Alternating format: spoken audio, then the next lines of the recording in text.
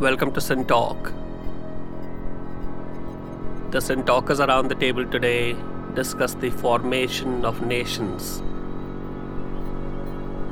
We'll think about nations and how they come to be, to live, and sometimes die. Are nations born? How are nations different from tribes and kingdoms? Where do national anthems come from? How central is ethnicity to the dynamics of formation? Which countries make patriotic films? Where is the nation in African cinema? Why do nations need centers such as capitals or presidents? How and when does state formation or nation building fail? Is there such a thing as patriotic art cinema? Is the idea of nations a universal one? Would nations exist in the distant future? Or what might they evolve into?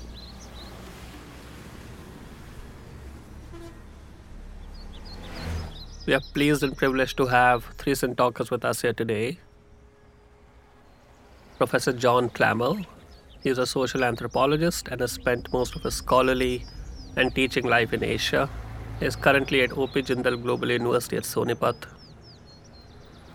M.K. Raghavendra. He is a film scholar.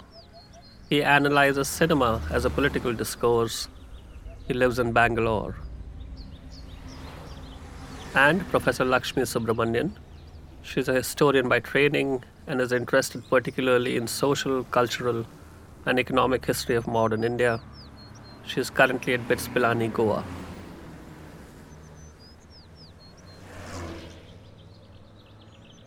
So, Lakshmi, why don't we set the ball rolling with you? You're the most natural person to go to. I think what is a nation? How does it come to be? How various are the ways? How natural is it? Now, surely these questions don't have a tic-tac-toe, three-bullet answer. But to the extent that you can schematize it, what would be your take on this? Okay, let me venture to answer some of these questions, and I'll take the vantage point of history, which is the discipline I'm most familiar with. So in a sense, a lot of what I say will be empirically grounded with some kind of conceptual framework. I think I tend to endorse the idea that nation as we know it today is essentially a modern political formation. It's a modern entity. I do not believe that these are primeval or there is some kind of soul that existed before the formation of the modern nation as we understand it, largely in the European context. And I think it's to do with the way in which larger groups in a population on shared notions of territoriality, religion, language, faith practices, begin to identify themselves in an abstract way as the nation. So in a sense, I prefer to anchor the formation of the nation, taking cue from the European case study. Into the 17th, 18th century, England is normally seen as the kind of first nation. And I see it as some kind of mobilized communities in the abstract. So I would definitely see it as a modern political formation. I also do believe that it comes alongside the rise of enlightened modernity. So very much to do with developments in the 18th century when you have a perception of a shared community, of an extended community. You might not know everybody, but the intersection of print, of new formations of the market, the emergence of a new bourgeois class, and then there's something about information. There's something informational about it. Well, I think it's to do with a sense of extending your linkages beyond conventional groupings of kin, caste, ethnicity. I think there is a process of abstraction. It's a process of abstraction. It's a process of abstraction that rides piggyback on certain economic and social transformation. So I do believe that you reach a point at which it is beneficial, it helps certain powers that be to identify as a nation. So I do think that it's an abstraction but grounded in concrete processes of economic and social transformation. And you mentioned a while ago that in a way England can be thought of as the first nation. Now, how cogent was that process itself? And were there other nations popping up almost simultaneously, or it's the colonies it touched and so on and so on? So were the colonizers the first nations?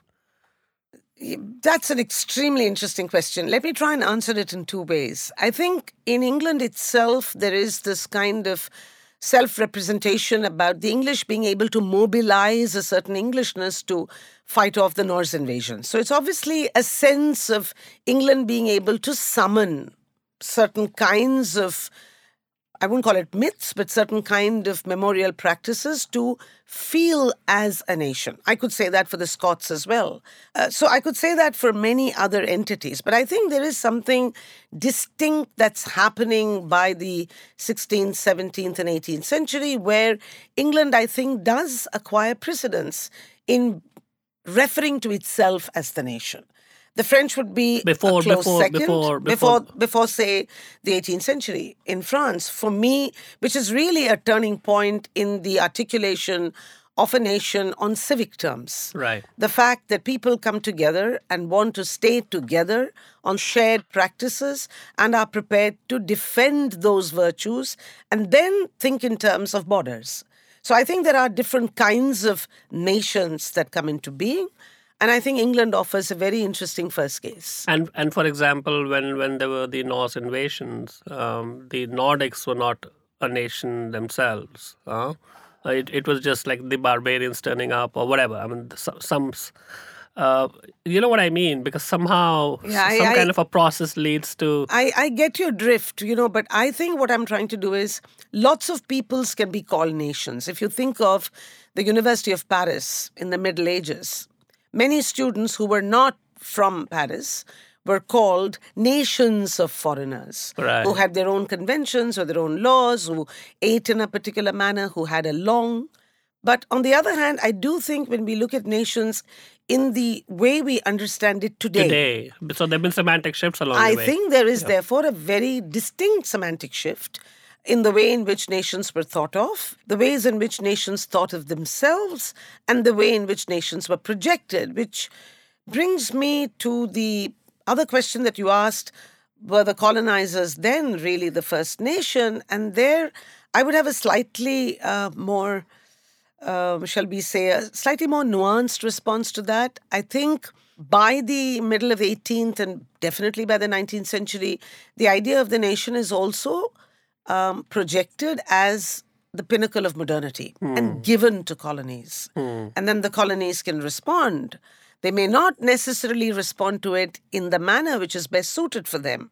That's something which we have to think about when we discuss the future of the nation or indeed the present predicaments of the nation. So I think I would still very much say that it is an 18th century, 19th century formation, and it has very distinct lineages depending on the case study that we study. I mean, France would be different from England. Interesting. What resonates with you in this, MK? This thing of two things, national language and religion. Right. These are the two things which sort of interest me. This thing of religion, you find that most countries have some majority religion. It's not that they're evenly distributed. Okay, evenly distributed. For example, you mean when you look at it today, or you look at it today, you're making a historical today, which means there is some preponderance of a certain religious community, forming, getting together and forming. For example, Russian Orthodox. You go to Poland, you find Catholic. No, the hostility between Russia and Poland is largely because of this thing of Catholicism and Orthodox, Russian Orthodox. Okay? Sure. So this thing of religion should be very important. And I think there's a certain mythologizing of the religious moment, the first time the religion came there in the history of the, But does it lead to, because, it could lead to communities, but a nation is a specific kind of grouping, isn't it? Agreed, but it seems to grow out of this. So you could call it the pre-modern or pre-colonial or whatever. it seems to sort of the nation seems to depend a lot on this thing of the religious thinking of it, community. John, would you think of it on some kind of an evolutionary line? Do things go from being whatever, either a religious or ethnic community to there's no from to because the priors coexist. Yes, I mean, as Lakshmi says, I mean, historically there isn't a fixed form because you've got so many varieties.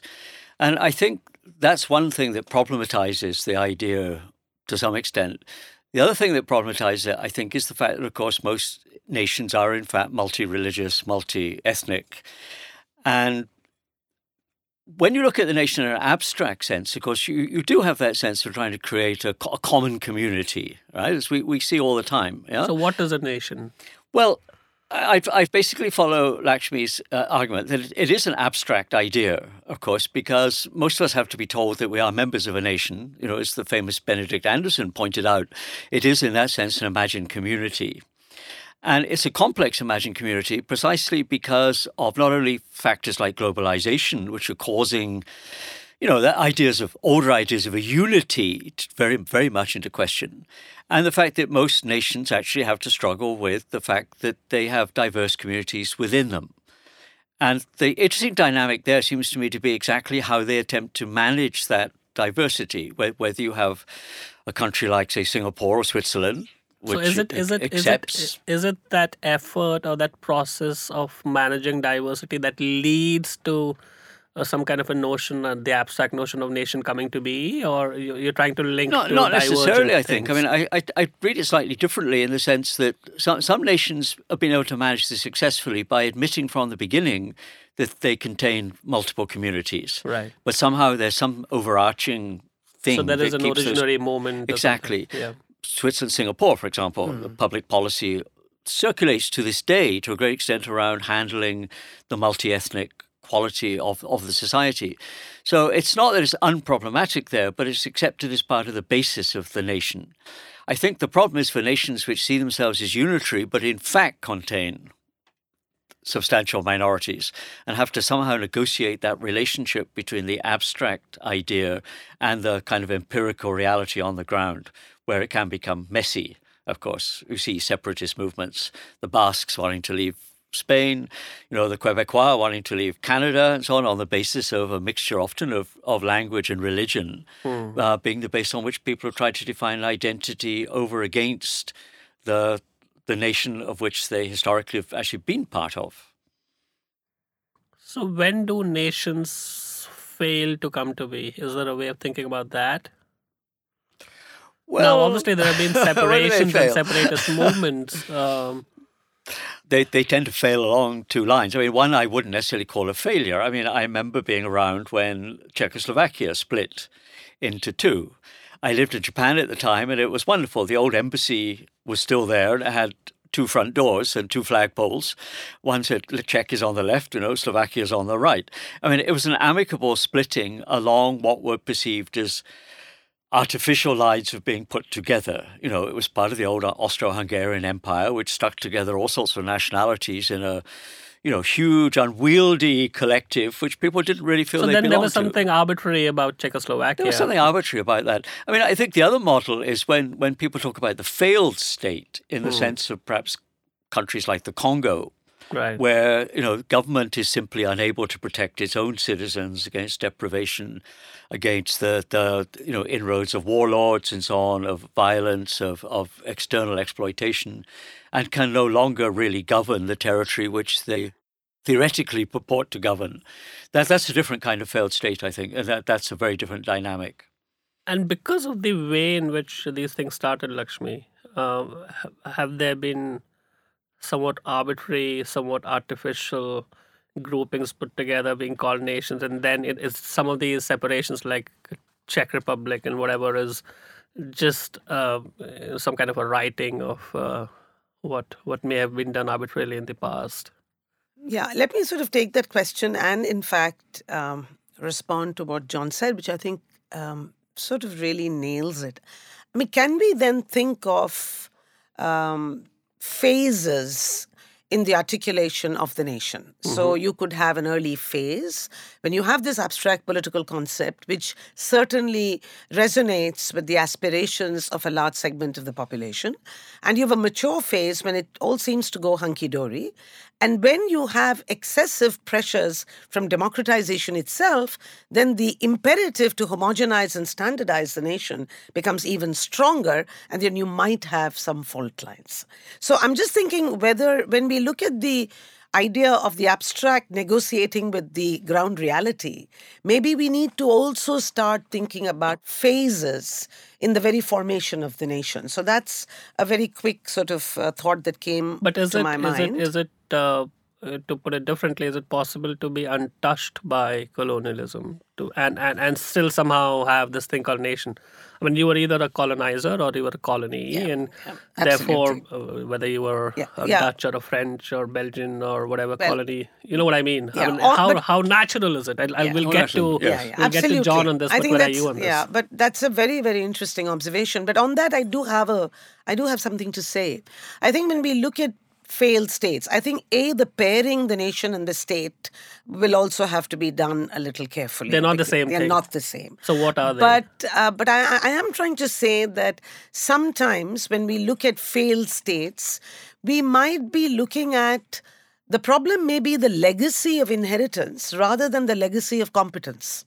So something could have failed because the idea of the nation as a exogenous sort of European import just was not right for that particular society. And therefore, on the other hand, it did not mean that idea did not resonate with the aspirations of a substantial segment of the population that, for convenience, we call the liberal elite, which takes you on with the nation as the objective of anti-colonial uprisings. But then when that is done, the nation seems to flounder and cannot seem to deal with problems of separatism, fissures, etc. So I think, one will have to be careful in seeing even the idea of the failed state, particularly African states. I think how natural is this notion of nation? Well, I think one of the key points that Lakshmi's just raised is the question of colonialism. Bizarre as it seems today, I mean, less than a century ago, most of the world was under some kind of colonial domination by usually a minority. But the past that were not, did they end up becoming nations? Well, this is the interesting point. I mean, if you have imposed on you boundaries which don't meet a natural geographical or ethnic religious divide, if you have someone dividing up your territory according to their principles of how that space should be, reorganized, it's not surprising you're going to have people find it's very uncomfortable to be fitted into something, a political entity, which has no resonance with their lives, with the rest of their lives. That inevitably there are bound to be severe tensions are going to develop along those kind of fault lines. Do you see imprints of this in cinema, MK? Do you see different kinds of national cinema, let's call it, having different kinds of resonances? Some places it's more developed, and some places, developed makes it sound like, the ones that are not doing it are somehow behind in some shape. But there are national cinemas. There is every single cinema from every single country has a certain aspect. That's for Oscar submissions, but you know what I mean. I mean, for example, Africa, does it have... African, there is such a thing called African cinema, but Africa is a continent. Of course. Very interesting different countries that you don't have. You've got, a number of countries make African cinema, which is one is, I think, Burkina Faso makes it, Mali makes some movies, Senegal became quite, but you look at these movies from these countries, you don't find that sense of nationhood inscribed in those films, right? There's no community. Okay, like for example, there is this from Senegal, I think, a very famous Senegalese director. He was the sort of I've forgotten his name right now. Sure. He made this movie called Mandabi. He made this movie called The Mandat, that is the money order. He made this movie called, I think, on the rickshaw, whatever. But the thing is about this, you look at his movies, you see, you don't have a sense of the African community, right? So what you see are groups of people, individual lives, individual trajectories, but you don't have a sense of a national community. You look at any other more advanced country, Russian cinema, Chinese cinema, they all have this sense of the national community, right? Japanese cinema would have this national community. Indian cinema, certainly. I mean, they would allegorize, Indian cinema would allegorize it in some way. US, for instance, American cinema, the notion of the individual, the notion of the nuclear family is very important in American cinema. These are very specific. The sanctity in marriage in American cinema is only in American cinema. In France, it wouldn't have any value. In France, you don't have the individual, you have the citizen. The relationship is very different. Okay? It's a civic nation. It's very different, yeah. You're saying the citizens in French cinema are not necessarily individuals? Not necessarily. No, they're citizens. Like, you don't like, for example, the kind of acting you have in American cinema. You know De Niro, you know Al Pacino, you know the certain kind of acting they do. They portray these individuals who stand above everybody else and to whom the public can project, right? The French actor... You don't have that kind of differentiation in... French actor is more like an American supporting actor. He's more like an American supporting actor. Would you link that to some kind of a notion of national identity, or it's the sense of citizen, which came out of the French Revolution, out of Rousseau, which is different from the individual, which came out of the American system. It came out of that, right? They're two different systems. So you don't have the kind of the characters that you have in American cinema. You have, American cinema, you have character actors, and you have stars, right? The character, you take Spider-Man. If you take Spider-Man, Peter Parker is individual. His uncle and aunt are supporting character actors. So the character actor, you don't see the world through the character actor. You don't see the world through the character actor. You see the world through the star. So that there's a clear demarcation between the kind of actors that Dustin Hoffman, Robert De Niro, Al Pacino are, what kind of roles they play, and the kind of roles that Edward Norton, Brad Pitt, more Edward Norton or somebody like Christopher Walken would play. They play different roles. They're basically meant as supporting actors. Jack Nicholson is a different kind of actor. He's not a supporting actor, but he doesn't identify with the character. He doesn't try to bring himself to the character. He demonstrates in some way. So this is only from the point of view of characters, but all these national cinemas have different characteristics which are identifiable. Indian cinema has certain set of characteristics. If you had to say what kinds of countries or nations make patriotic films, is there a way of drawing a causal link to say that these kinds of countries make patriotic films and don't? No, there might be one-offs here and there, but I'm trying to generalize it a little bit. Actually, it's not a country which makes patriotic films. It's the historical moment which engenders patriotic films. Such as what, like wars? World War II. World War I did not engender patriotic films. World War I, yes. World War I is seen as an instance of the senselessness of war. World War II is seen as a good war. Okay, they're completely different. You take Spielberg's movies, you take something like The War Horse, World War I. It's all about the senselessness of war. You take Saving Private Ryan, it's jingoistic, it's about patriotism, right? So they're two different wars, they get different responses. Russia... So are all warring countries would have patriotic films? I'm pretty sure you haven't done a listing and no, if you take World War II, which seems to have involved a large number of countries, Russian films have one sort of patriotic films. Their patriotic films are more about the experience of war. Okay? They're not really jingoistic in that sense. There's too much of suffering in Russian war movies. Okay, there's too much of suffering in those movies. American war movies are jingoistic. Not something like, of course, you've got something like Thin Red Line, which is not. Yeah, in the sense that they always have an enemy. They have an enemy, and the enemy is demonized in American war movies. Not something like Thin Red Line, but certainly something like Saving Private Ryan would be a demonization of the enemy. You don't usually have that in Russian war films. Is there this friend-foe dynamic? Does one need an aggressor? Does one need an enemy? Pick your word for nations? for that process of this agglomeration to come to be, for it, because it's a kind of identity, and then you need to foster it in some way. What do you think, John? Well, I know people have argued that in relation to the US. With the end of the Cold War, suddenly there wasn't an enemy. right? And a lot of the confusion in US foreign policy over the last 20, 30 years has been not the attempt to generate an enemy in quite literal sense, but to somehow find that contrast with which America can be compared in positive ways, and I don't think they've been very successful in achieving that goal. If it's, I don't know if it's a defined goal, but you certainly see this, I think, in the way in which their policy has flip-flopped over the last 2 or 3 presidents. But it is possible to become a nation without having an antagonist nation opposite you. See, that's a little, I think... I know this is oversimplification. I think it's like this. I think there is the notion of territoriality. Let's face it, and I don't think it waited very much for that territory to develop. I mean, you have territories that develop and they have a certain coherence and cogency, and then you have all these identities that get melded. And then you have perhaps the idea of a nation that emerges. And as I said, I think it's very important for us to track the formation of the nation. So do nations emerge?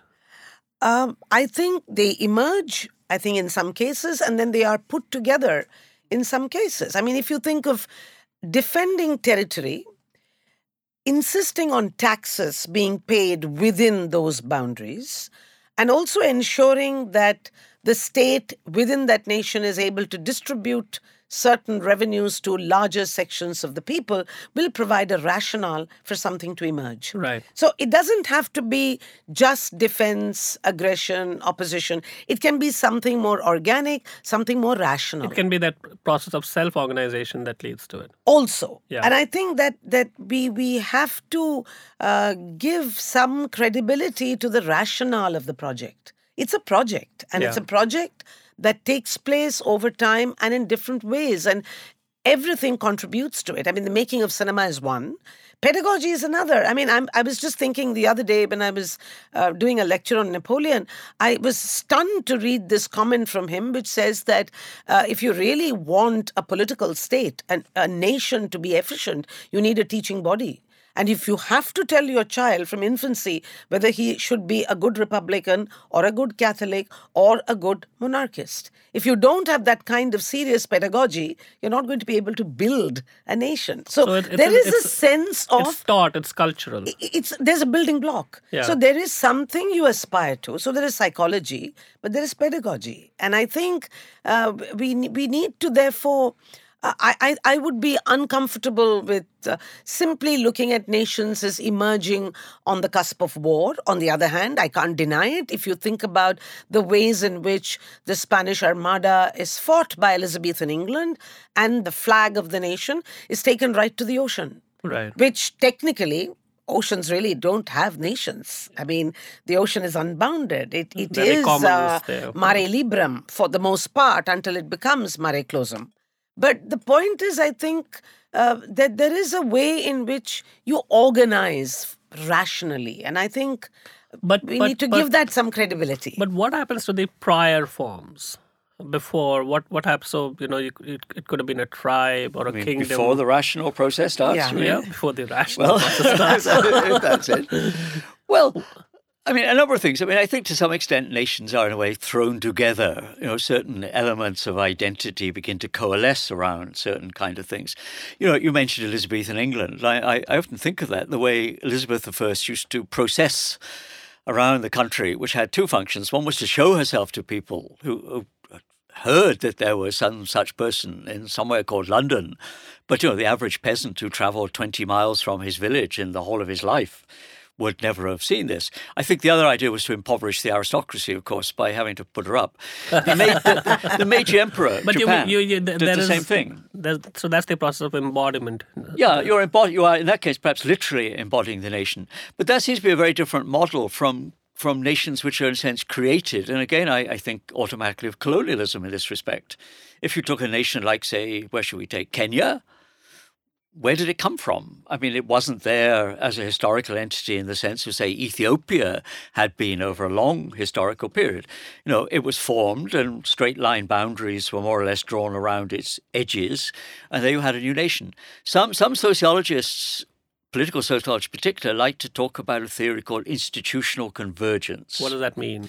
It means this idea of modernity that Lakshmi was mentioning, that if you want to be modern, you more or less have to have the same things. You have to have courts, you have to have universities, you have to have a flag, you have to have a national anthem, you have to be like the others. So there's a template to be followed. There is a template.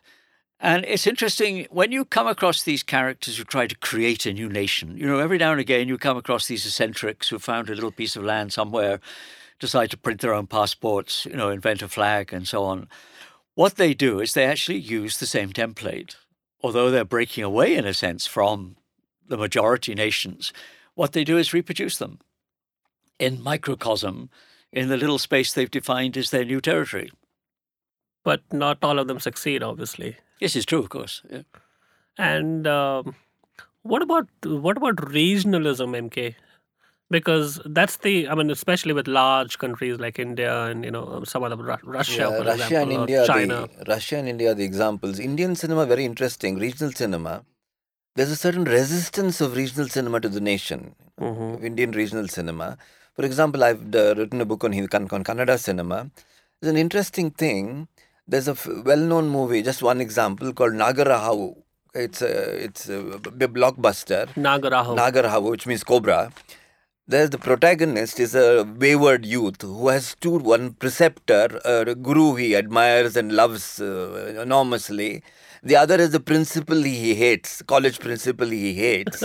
And the guy, the guru he admires and adores, when you go to his house, you find pictures of Kannada literary figures on the Mysore literary figures, writers and that sort of thing. You go to the principal's house, you find national leaders there. Right. Okay. So that's the So the question is, yeah. why this association of the nation with something lesser?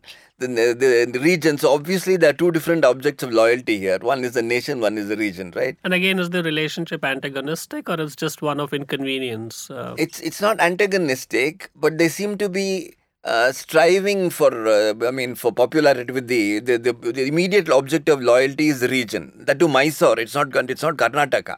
Right. It's Mysore. Kannada cinema is basically a Mysorean cinema, right? Right. The princely Mysore is an object of loyalty. The other thing is somewhat above, a distant. It's like this. It's I don't know. It's not that the region and the nation are antagonistic to each other, but they are rival objects of loyalty. And the region is the one which has more loyalty. This is less loyalty. Sometimes, the region is also answerable to the nation in some sense. So it's a somewhat triangular thing. But there is some resistance. Do you find it odd that a lot of this ends up becoming about physical boundaries? Because obviously we live and there are people and, there are different ways in which communities come to be. But somehow nations are these nice enclosed shapes on you know what I mean? Because there are different ways in which communities could have been dimensioned. But somehow, I know you mentioned that things get subsumed within a nation, which is to say that it's some kind of a super envelope into which a lot of other things fit in. I'd like Is that odd? Well, I'd like to think of the dynamic between the region and the nation, I'd like to think this through a little bit more. I think, of course, there would be a certain degree of tension between the regional imagination and something that is superimposed from above as being imperative to learn to be a good national subject. And I'm thinking of, really in the Indian context, the imposition of Hindi as the national language and the kind of resistance you had to this particular imposition from the southern states, primarily Tamil Nadu, which really felt that this whole idea of language hegemony was taking away what they considered the most vital component of their regional identity. Yeah. But having said that, I also do believe... But does regional identity precede the national one? Well, I think it is coeval. That's the point. I think when we look at even regional language movements in Tamil Nadu, a region that I know a little bit, I do believe that Tamil also is writing to multiple constituencies. It's not writing only to Tamil regionalists who want a separate regional state. It also writes for those speakers, those lovers of the language who visualize the nation. Right. So I think the it's regional polyphonic. and the national, this dynamic, I think, has to be sort of thought through a little carefully. And I think also, and I come back to the rationale of the nation, and particularly for the post-colonial nation like us or parts of Africa, migrations, mobility, the kind of massive population transfers that have taken place would make it very difficult for one to say that this nation has failed. The idea of the nation has failed. So I think bureaucracy, the civil service, the ability to move across, labor markets, all this produces a certain rationale for the nation to continue with all its problems on the ground. And I think this is one of the reasons why the nation is also important in the context of Europe. I mean, it also grows at the intersection of free markets, the bourgeoisie, bureaucracy, etc., etc. Although the modes of nationhood might differ, and as Raghavendra made that very important point about French cinema being so much more citizen conscious. I think civic nationalism was one model. That was not the only model, but it was one model. And it's also had its issues. It's not as though France takes pride in its Frenchness, which is a particular mode of citizenship, real secularization, etc., etc. But it doesn't mean it hasn't run into problems, either in France or in its colonies. But I do think we need to remember this, the rationality behind the project. I think that's really what I'd like to sort of keep at the foreground. So what happens to cinema when countries split? It's difficult to say, There was Yugoslavian. See, for example, look at there's Yugoslavian India, cinema. Pakistan in a way. Pakistan? There's India, Pakistan in a way. There is... Actually, Pakistan is an interesting thing. I think the sense of nationalism in Pakistan is less than that in India, Mm-hmm. I get that sense, I wanted to make this point earlier. Islam is a community which is it's not national, okay? It's It's across pan-regional, nations, yeah. right? This Ummah, whatever, it's across nations, right? I read something by some British Pakistani called Kaleem Siddiqui, somebody, who said that nations are actually, shall we say, an obstacle in the path of the Islamic community. So when they had this Islamic nationalism in Pakistan, there was probably a mistake there, in having Islamic nationalism, because Islam goes across the concept of nations, which... Is it a different, at least in the cinema of that region, is it of a difficult to different say, but I kind, don't- yeah. or it's just difference of degree, difference of kind? I'll tell you, I just saw a Pakistani horror movie in which the horrific object who goes around with a chainsaw or with an axe killing people wears a burqa. Oh, Okay, now burqa is religious attire. all right. To use burqa as an object of horror, you tell me. Maybe they didn't give it as much thought as you're doing. No, I think they have. In fact, he said it in an interview. He said it in an interview that the burqa is an awful, So it's, I think that sense of, nationalistic thing that Pakistan doesn't have that. I'd like to come in on, because you said what happens to cinema. Now, I don't have a ready answer. But you can do that for music. Yeah, I don't have a ready answer for cinema, but I certainly have an answer for music. And I want to make this point, and I think it is an important reflection for us to consider. When we had partition, and you had particularly Hindustani music, classical Hindustani North Indian music, which was known as, Hindustani music, faced a real conundrum. Because most of the Muslim musicians opted to stay back in India. Few went to Pakistan, where music was in fact denounced by the state as un-Islamic. Yes. Primarily. And there was a real concern among Pakistani musicians who kept trying to come to India with visa. They had huge problems with visa, could not get visas to come back, meet their friends, etc. But there was a real problem. What do you call this music? Can you call it Ilme Mausiki Hindustani? Or do you call it Ilme Mausiki Pakistani? Right. It was a real issue. And they did not know what to do. And what then happened is the Pakistani state, heavily invested in the ghazal, which becomes the classic, iconic Pakistani cultural symbol. Yeah. Where music continues to remain with Hindustan, although we've had some fabulous exchanges of artists. I do think something happens with nations being born in the way they did in 1947. I think some real casualties happened, and music was certainly one casualty, because we lost a lot of the older shared practice. On their part, it became much more reductive.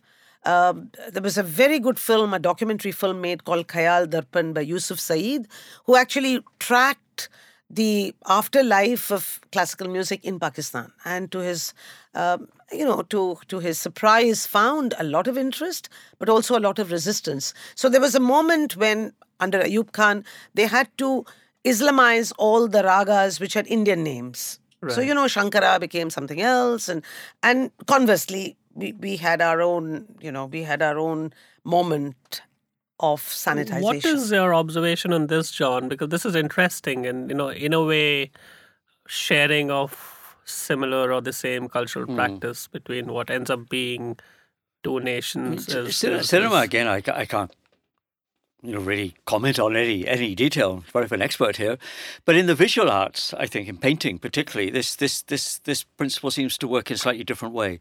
I think between India and Pakistan, for example, there's still a lot of artistic exchange, but it's women who are doing this. Now, to what extent the whole nation idea is a sort of patriarchal project, right, I don't know, because it seems to be Pakistani women painters who are actively attempting, with difficulties because of the situation they face at home, apart from the question of visas and travel and so on, to actually transcend those national boundaries in some way, to keep alive those kind of links. At one time, Lahore was one of the major art centres of the subcontinent. Yeah. One of the best art schools in India at that time. What is Japan like? Is Japan a different kind of nation?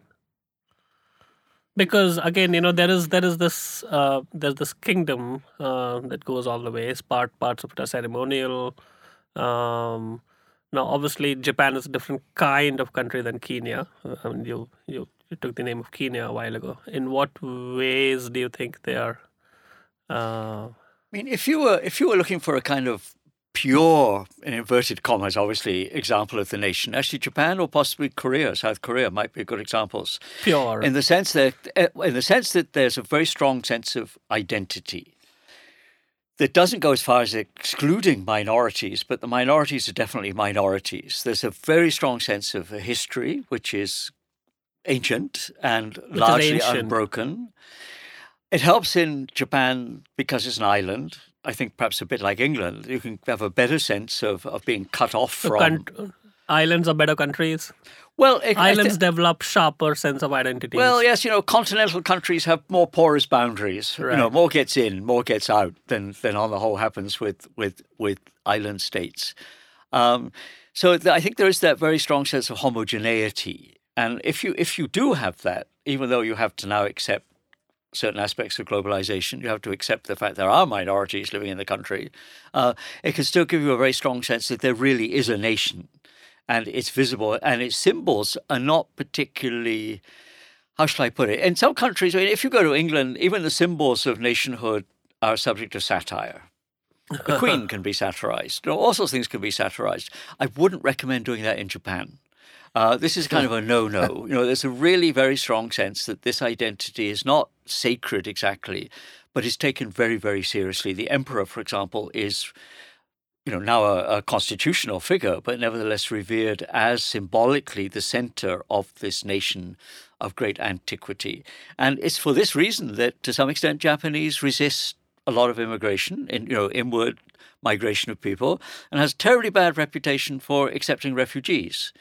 And if you ask people why, it always comes up to this question about, they won't be able to understand our culture. They won't integrate. But I think the question is, how nation. Homogeneous is it? Are there sub-identities? Are there sub-ethnicities? Is there sub-nationalism in some shape and form?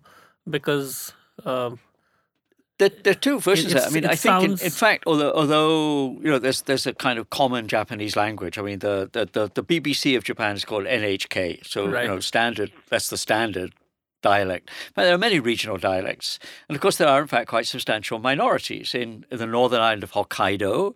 There's a large group called Ainu, who are really a Siberian people, but were in Hokkaido long before it was colonized by Japan.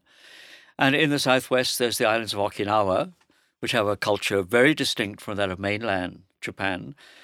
And you have a large Korean minority who are there largely because of Japanese colonialism itself, brought as laborers of one kind or another in the war or after the war, but yet are still not quite recognized as being somehow part of the nation, have a rather separate identity. In fact, quite a lot of the Korean population... there's a core and there's periphery. Yeah, don't necessarily even have Japanese nationality, oddly enough. They may have lived there for generations, but are still kind of permanent residents rather than citizenship. This very important question of the citizenship as defining a certain kind of relationship to the nation. But that's what role does language play, MK? Language. Now that's a slightly different question with a different resonance than just regional, right? It's not regionalism, it's language. Now there are obviously films, for example, in different kinds of languages. Is there an interplay with language? See, the Soviet Union, when the Soviet, you're talking about Soviet Union and several languages. No, there were regions of Georgian, Armenian, right? Ukrainian. So are there Georgian films? Are there Armenian films? Yeah, there are. In fact, they're very different. Georgian films are very different from Russian films. And that thing was kept apart during the Soviet period, right? Now they are completely different countries. But and how do they register this notion of identity? They may not be referring to they are actually allowed to be Georgian Russia. movies. They're allowed to be Georgian movies. They're not Soviet movies in that sense, though they are, So what happens is in these Georgian movies in the Soviet period, the movies are made in Georgian. There's one called Piro's Money about this local painter. There are other movies dealing with Georgian life. They generally try to avoid any notion of the Soviet identity. They don't bring that very much into the thing. They don't problematize it. They don't provoke that thing. They don't, they stay away from the subject. They make it still remain Georgian, though it is in the Soviet period. But usually you find that, this is a fairly uncommon thing, that this sense of... it's an uncommon thing for one country to have more than one language cinema. It's not a very common thing. Right? Only India and Russia, as far as I know, do that. And of course, Canada. Canada is another. There again, Canada, you've got the French Canadians and you've got the English Canadians. On one side, the English would be, Canadians would be the Cronenberg, Atom Egoyan. These would be, I think, there are some others who made Jesus of Montreal and all that. There's another set of... they're completely different. You don't see them being very much alike. I think what strikes me as interesting in what you've said so far, MK, is that somehow it looks like certain kinds of films, when they're not, and again, it depends on the subject matter and so on, they're somewhat more personal about smaller local stories. But aren't there other ways of being political without referring to, other kinds of collectivities, other kinds of collective struggles and issues and questions? They don't necessarily need to refer to the idea of a nation, no? You know what I mean? Yeah, it's possible. Let's see, for example, you take art cinema. If you take European art cinema, if you take something like Robert Bresson, you take somebody like Ingmar Bergman, you take them, you wouldn't find this inscription of the nation in Robert Bresson. I don't know if you've seen something like... Amor, this recent movie of Michael Haneke, that because it's very private space, right? A lot of art cinema deals with private space. What you're talking when you're talking of national cinemas, by and large, you exclude European art cinema. Right. You would exclude it, National cinemas would largely be popular films, popular cinema by and large, okay? So the question of this very private cinema meant for small audiences does not address a large enough audience to be called national cinema, right? So that thing you find. But that is not true of third world Asian cinemas and all these. Russian cinema would be national cinema. French cinema outside these. Renoir would be national cinema, but not Bresson, that kind of thing. So this non-national, what is very, very private cinema, very personal cinema is outside the thing of national cinema. I don't think you have anybody like that in India, by and large. Yeah. I think the thing that I want to push you on a little bit, John, is whether you're an anthropologist in many ways. Do you think of nation as a naturalized kind of thing, or what is it? Of course we know what it is, but how I mean, I think it's become naturalized because we've all grown up in the context of this, our parents, our grandparents back now for how many generations. In the early stages of nation formation, I'm sure it wasn't natural at all. And, how recently was it when you had to have a passport? It was probably only about 1900 or something, before which you could travel relatively freely, perhaps with letters of credit or something, but you didn't need an identity document in that sense. So I think it's this process of naturalization or kind of normalization which we've come to accept. But there must have been a time when it was natural to be a tribe, when it was natural to be a kingdom. But somehow it's so it's this question between evolution and whatever else, right? So do you see this on an arc? You see this going towards something? You know what I mean? Well, what I often find interesting is people with hyphenated identity. I'm African American or I'm something. Right. That people are that's the ethnic definition. Yes, it is. But what I think they're doing is also carving out a space. There's no African American country. Yeah, but they're carving out a space for themselves, I think, within the framework of the nation, which is very hard to escape. At the level of identity, yes. Yeah, I mean, I often think of an Englishman I read about somewhere who made himself a passport that said world citizen. And he got as far as Dover, where you would take the ferry to France. And he didn't, I think, get on the boat. Didn't work. Right.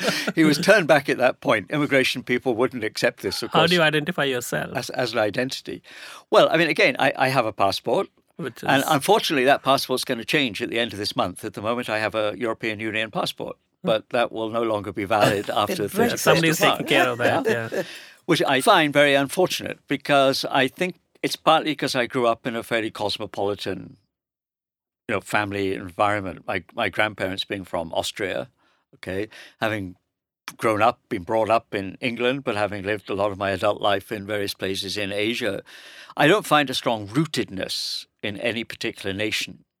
Nevertheless, you have to identify yourself in that way when it comes to having a passport, getting a visa, but that's for being able to administrative travel, purposes. something of this kind, yeah? But those are administrative purposes. Yes, they are, but I think they become part of the realities of our everyday life. They provide a frame from which there is very little escape, even though we talk about cosmopolitanism. But does it have any psychological resonance for you?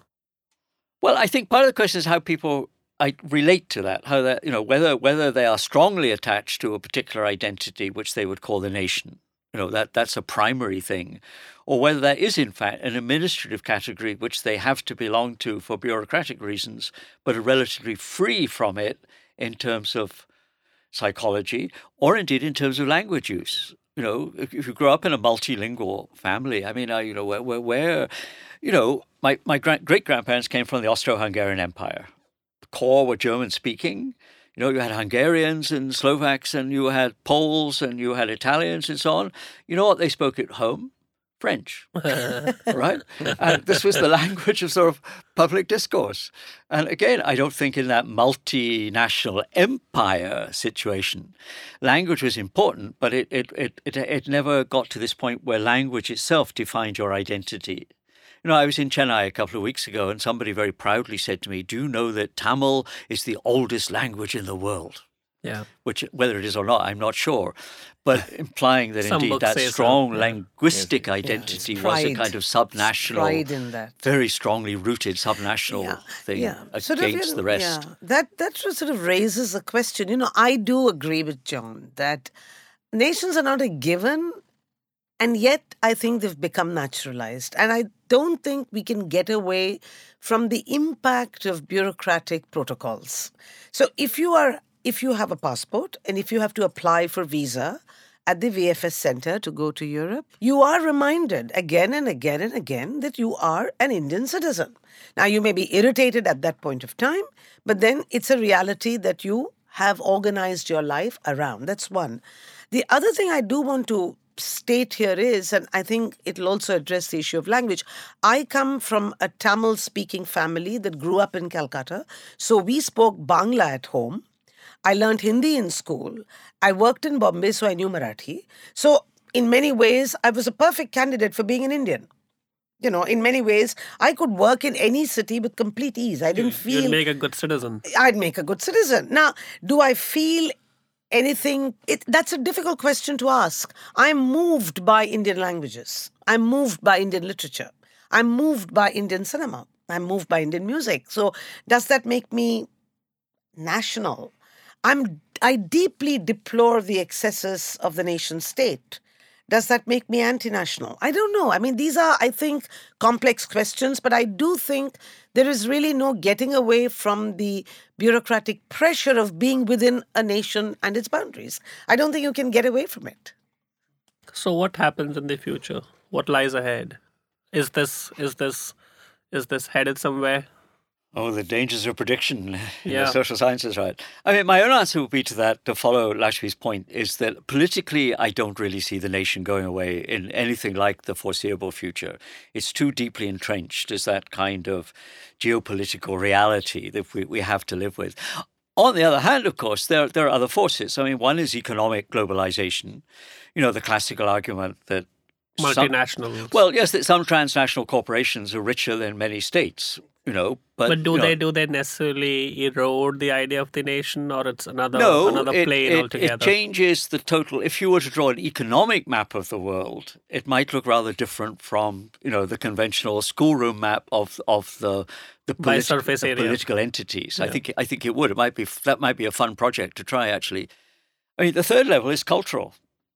You know, even you were asking about Japan. Now, it's very interesting to see the way in which Japanese popular culture has spread across the rest of East Asia. Yeah. You know, you go to Korea, you go to China, kids are watching Japanese anime. Yeah, manga. In Taiwan, they're listening to Japanese pop music. In Singapore, they're listening to Taiwanese pop music. I think and the question so on is. it goes. I think the question is, how do these things impact the very idea of the nation?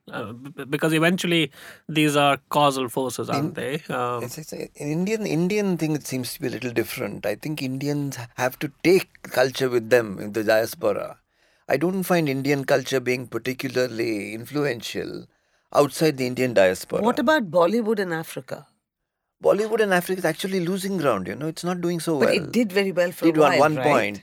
That was when it had a moral component. But now with the Indians being seen as people spending money in Europe, okay, which is the identity of the Indian, I don't think the Africans are doing too well, you know. It's doing much better in the US, in England and all these countries where there's a huge Indian diaspora, right? They are the ones. So gradually it's moving. Unlike Hong Kong cinema, which is consumed by across the world by all kinds of races, you don't find Indian cinema being consumed. Okay, You don't find that. interesting. It's much less consumed. I've been to Morocco, where I was invited to a movie house when the usher saw me as an Indian and talked about Salman Khan, Shah Rukh Khan. But he was talking about long ago. He was not talking about contemporary movies. He was talking about old movies. Right. So that was the thing, right? So I'm not so sure that Indian films, Indian culture travels outside the diaspora. Even Indian music. What do you say? Well, I think Indian music is anyway very compartmentalized. I mean, there is a very exclusive, rather elite preoccupation with classical music, which has limited takers, both in terms of the diaspora and in terms of certain institutions in the US and in the UK.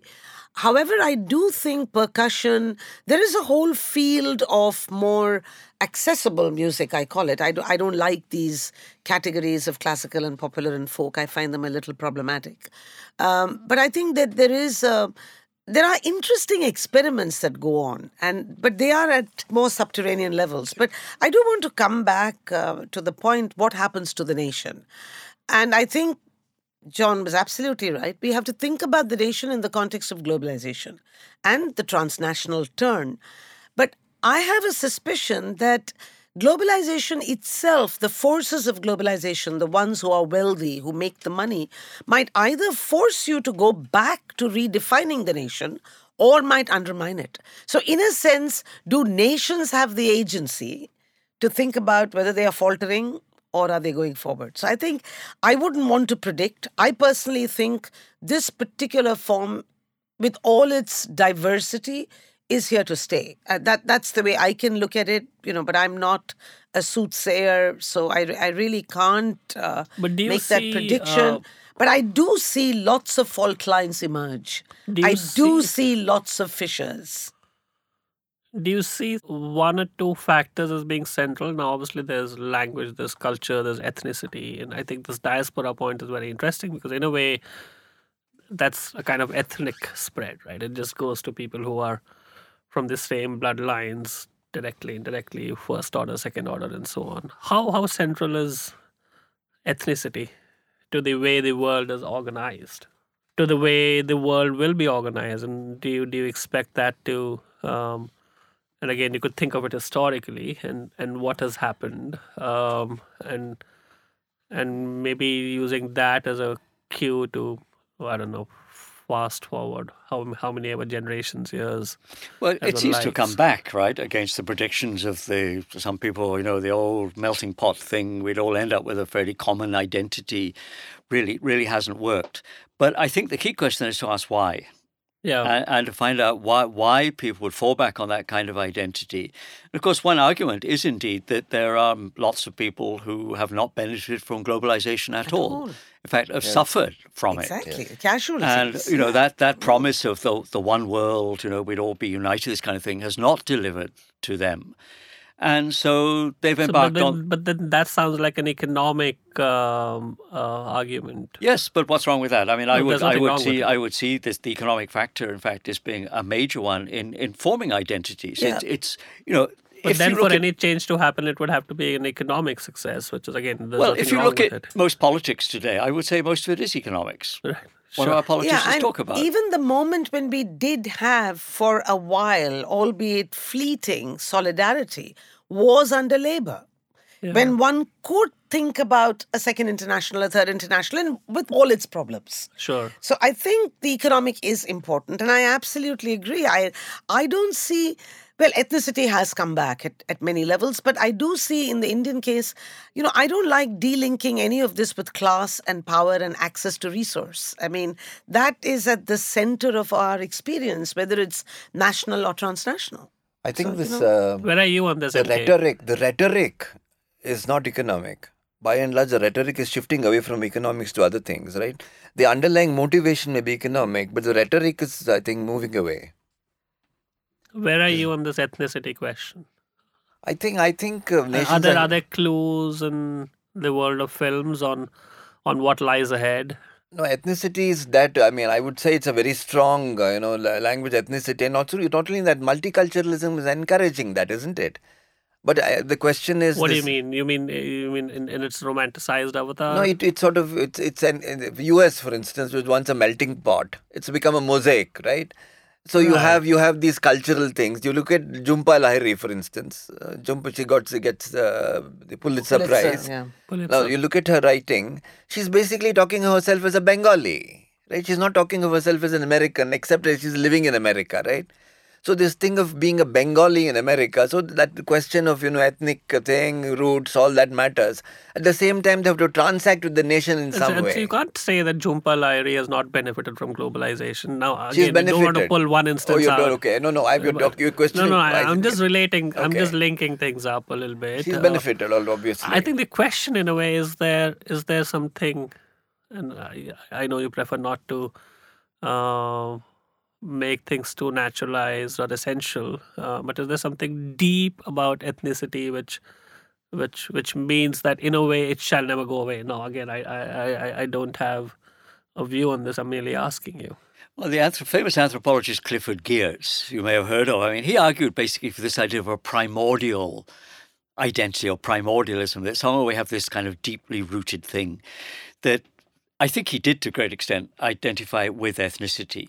I would broaden it a little bit. I mean, I think it's not only ethnicity, it's this whole question of identity politics, that seeking for voice, and it may take the line in some place of ethnicity because that's the vocabulary that's most easily accessible to you.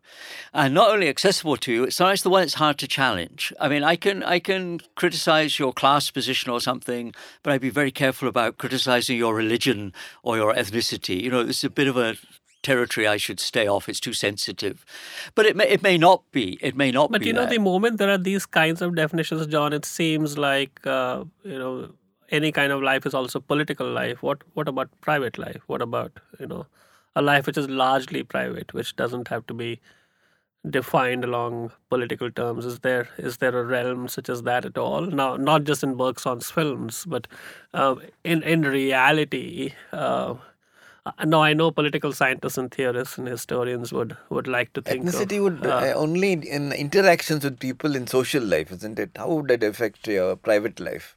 I'm saying ethnicity would imply social life. It would imply transactions with other people, right? Private life, how would ethnicity influence your private life? No, I think that's not the question. I think the question is what is primordial, and if maybe there is nothing primordial.